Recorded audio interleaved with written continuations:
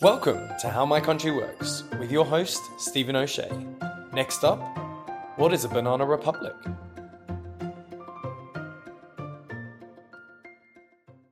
In earlier episodes, we've talked about the differences between republics and monarchies. But what's a banana republic?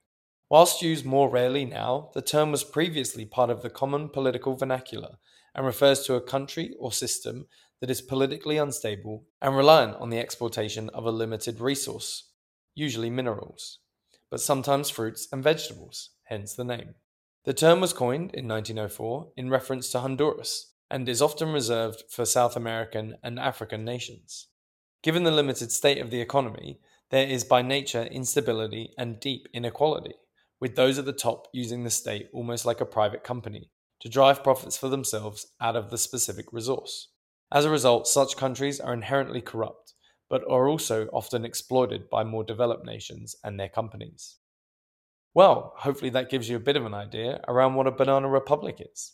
As always, please do rate us on your podcast app and recommend us to any friends that have a hankering for political knowledge.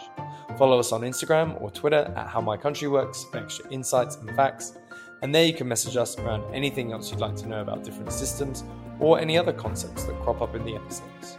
This episode is produced by Stephen O'Shea. See you next time, and remember to keep asking how my country works.